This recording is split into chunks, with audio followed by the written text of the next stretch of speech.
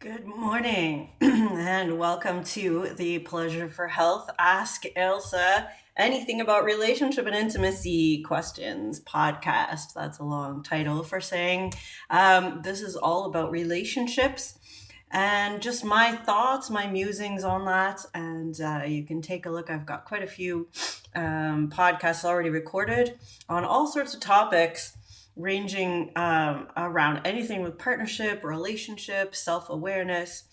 Pretty much everything has to do with relationships at some level. So I welcome you to today's topic where we're going to talk about self-esteem.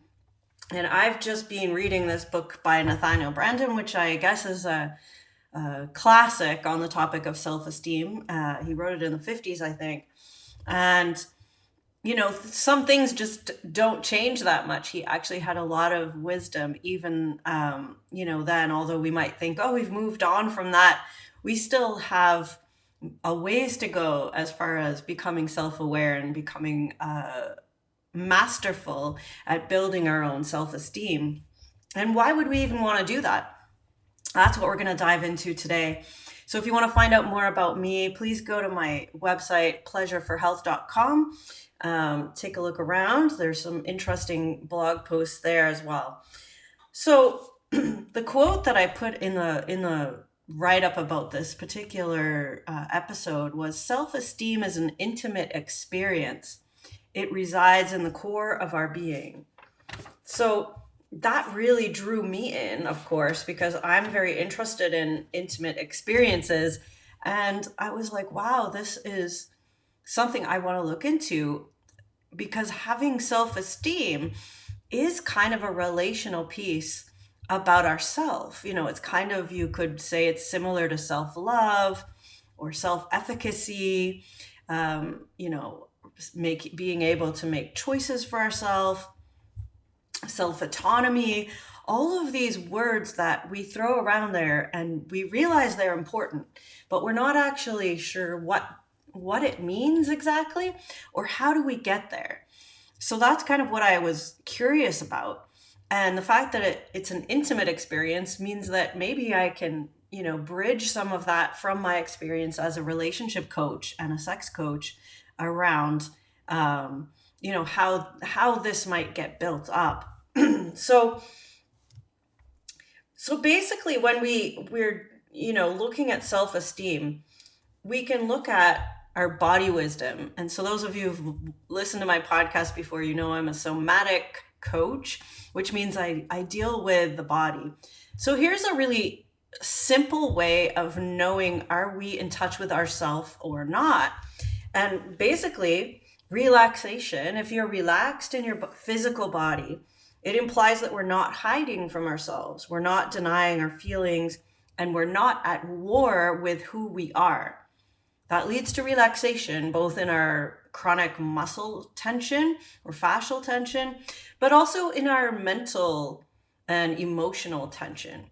We're not, fighting ourselves like, oh, I should go to my cousin's wedding, but I don't really like my cousin. Should I go or not go? We all know those kinds of experiences, and they make us tense.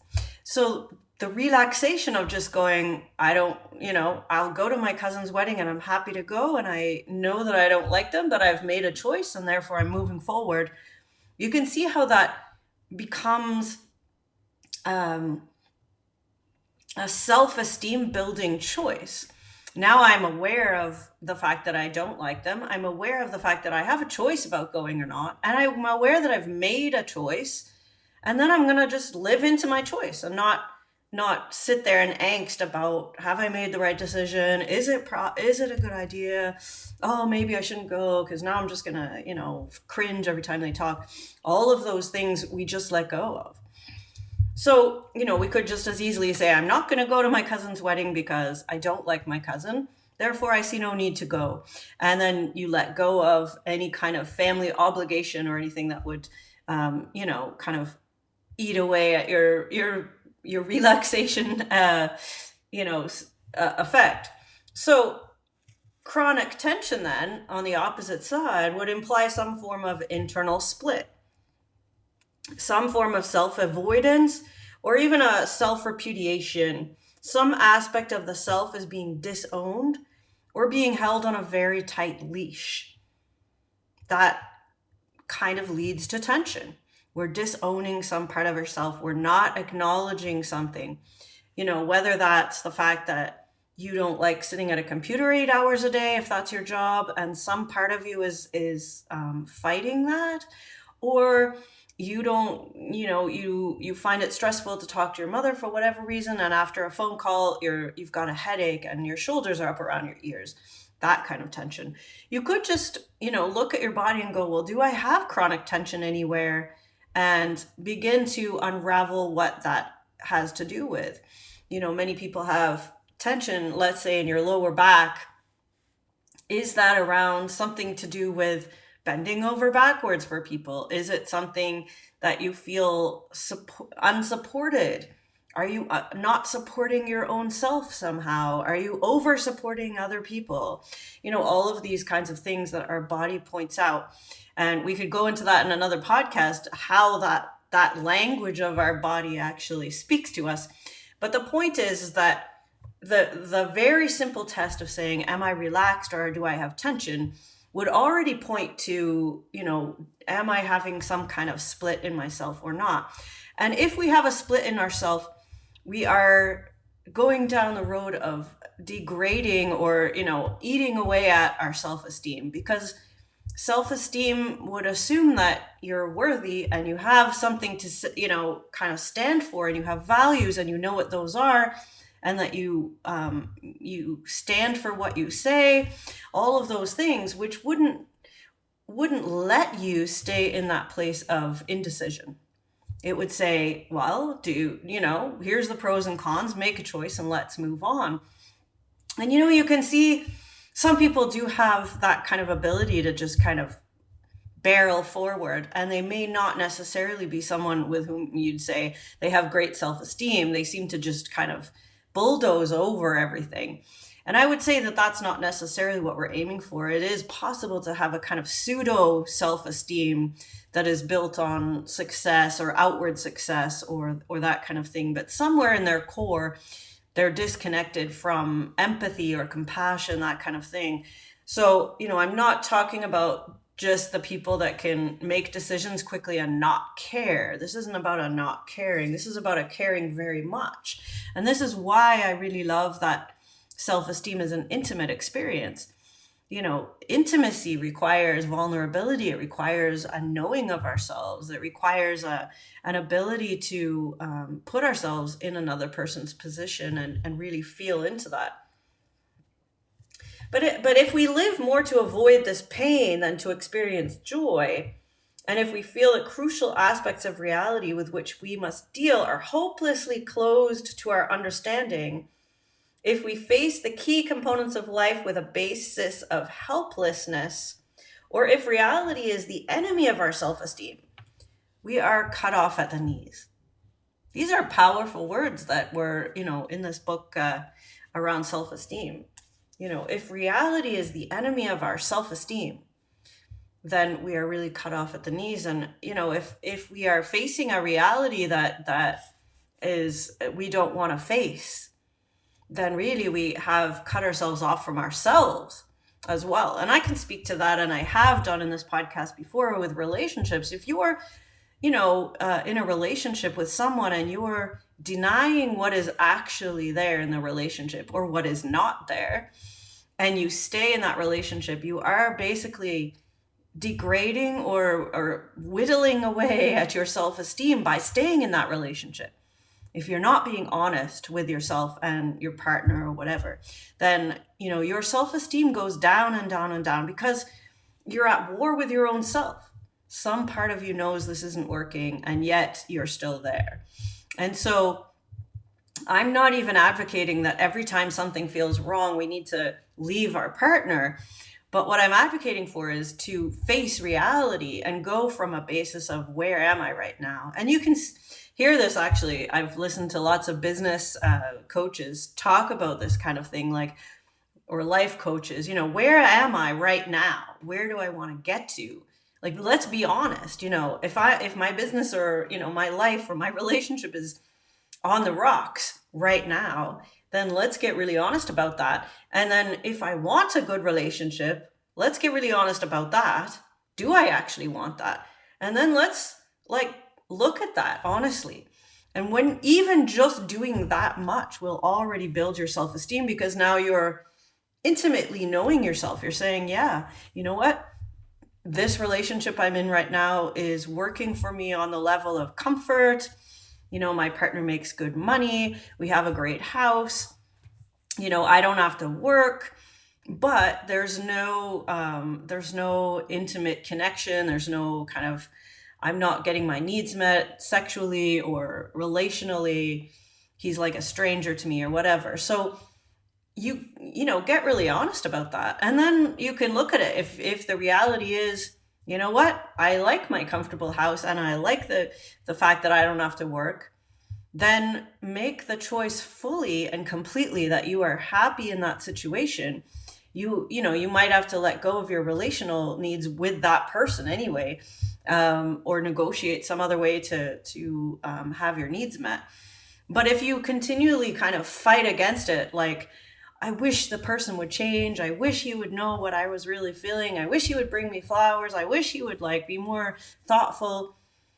If you're denying the reality of what is right now, then, you know, this wishful thinking is basically going to be you at war with each other. And then you're going to feel your self-esteem slipping down further and further as you're like, well, maybe I'm not worthy of someone, you know, paying attention to me. Maybe there's something wrong with me that he doesn't want to be intimate or vulnerable or, you know, make time to hang out with me or all those things. It starts eroding our self-esteem. So you can see how, you know, making a choice, and I've known people that have made a choice to stay in a relationship like that, and they have great self-esteem because they know exactly why they're there.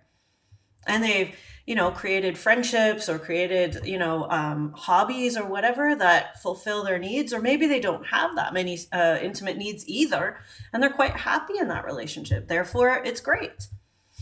But for someone who's not happy, if you're finding that you're at odds with yourself, you know, I go back to that tension thing. If you're at odds with yourself about something, it is degrading your self-esteem.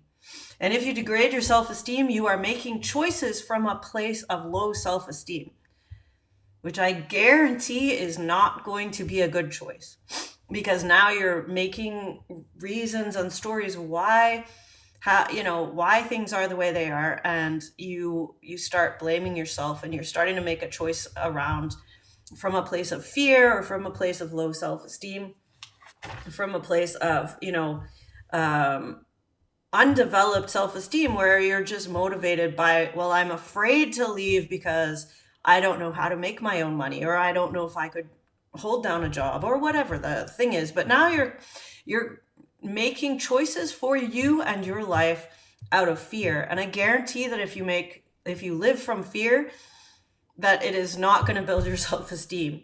What builds self-esteem is having confidence and having a motivation. So if you are motivated by confidence and great self-esteem, and you're like, you know, I have really awesome skills and I know I could get a job tomorrow, and let me go do that, and, you know, or look into that, find something that really fulfills me, then you're going to make a choice from that place of confidence. That's going to offer very different aspects. You're going to pick a different partner. You're going to find, you know, you're going to be spending your time doing something you love because you're confident. And, you know, people, I mean, here's one thing that is absolutely true. We are always attracted to people who have a similar self-esteem to us. So that's one secret way to know, where is my self-esteem at the moment? And notice who are your comrades in life right now? Partners, comrades, friends. Would you say they have good self-esteem, or would you say they're lacking in self-esteem and you're all trying to bolster each other up in kind of a false way? Because many friend groups do that. And, you know, when I work with women, particularly in my coaching programs around, you know, rebuilding self-esteem after emotional abuse, often I say to them, you know, as we do this work, your friend circle is going to change.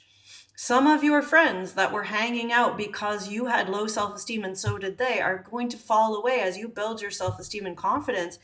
They're not going to resonate with you anymore. They're going to be like, why are you changing? Why are you being stupid? La la la la la. And they're going to try to talk you out of it. But if you keep on your path, you'll find that those people fall away because they no longer resonate with you. So it's a great thing to notice who is being attracted to you, who do you hang out with, and what sort of level of self-esteem would you say they have? Because, that's a mirror for yourself. And you'll notice that people with great self-esteem have a great circle of friends and they all seem to be, having this wonderful time. And you're like, why can't I be part of that group? And you might even go along to, the coffee or the activity, but you just can't seem to jive with them. You're like, oh, these people are just not my people. Well, that may not be true. That may just mean they have a different level of self-esteem. So that's something to consider. And it's potentially like humbling to notice, but it's a good way of measurement. I've had a couple of women that, as their self-esteem starts to grow, they've managed to attract slightly higher self-esteem partners or friends. And, that's progress. And I say to them, you might not be quite at the level you would love to be at yet, but you are making progress. And these people are less needy and less, depressed or anxious than your friends were a year or two ago. Because a mind doesn't struggle for something it thinks or feels is impossible. So if we feel that it's impossible for us to get anywhere, we don't even try. And so self-confidence, self-efficacy, self-autonomy, self-esteem, the confidence to imagine something better for ourselves, imagine what we want and actually work for it, gets our mind on board and gets our body on board. And we actually can do amazing things. And I don't mean that we all have to become, prime minister or some great famous person. No, it means do great things for you, yourself, and for the people close to you or for the environment around you. It doesn't have to be big things, but it will be an integrity. It will have integrity.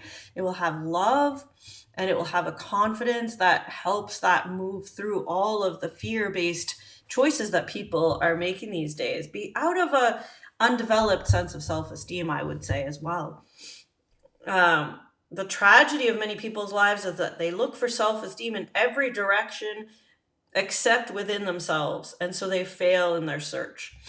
People look for self-esteem in their, getting a bigger house, getting the right friends, getting the right job, moving to the right city, all of these things. They're looking outside themselves and they will fail in their search for self-esteem. It will probably actually make them feel worse because they won't actually be getting any more confidence in themselves at all. So then it's like the only thing that they can come up with is there must be something wrong with me because I'm not succeeding in these things.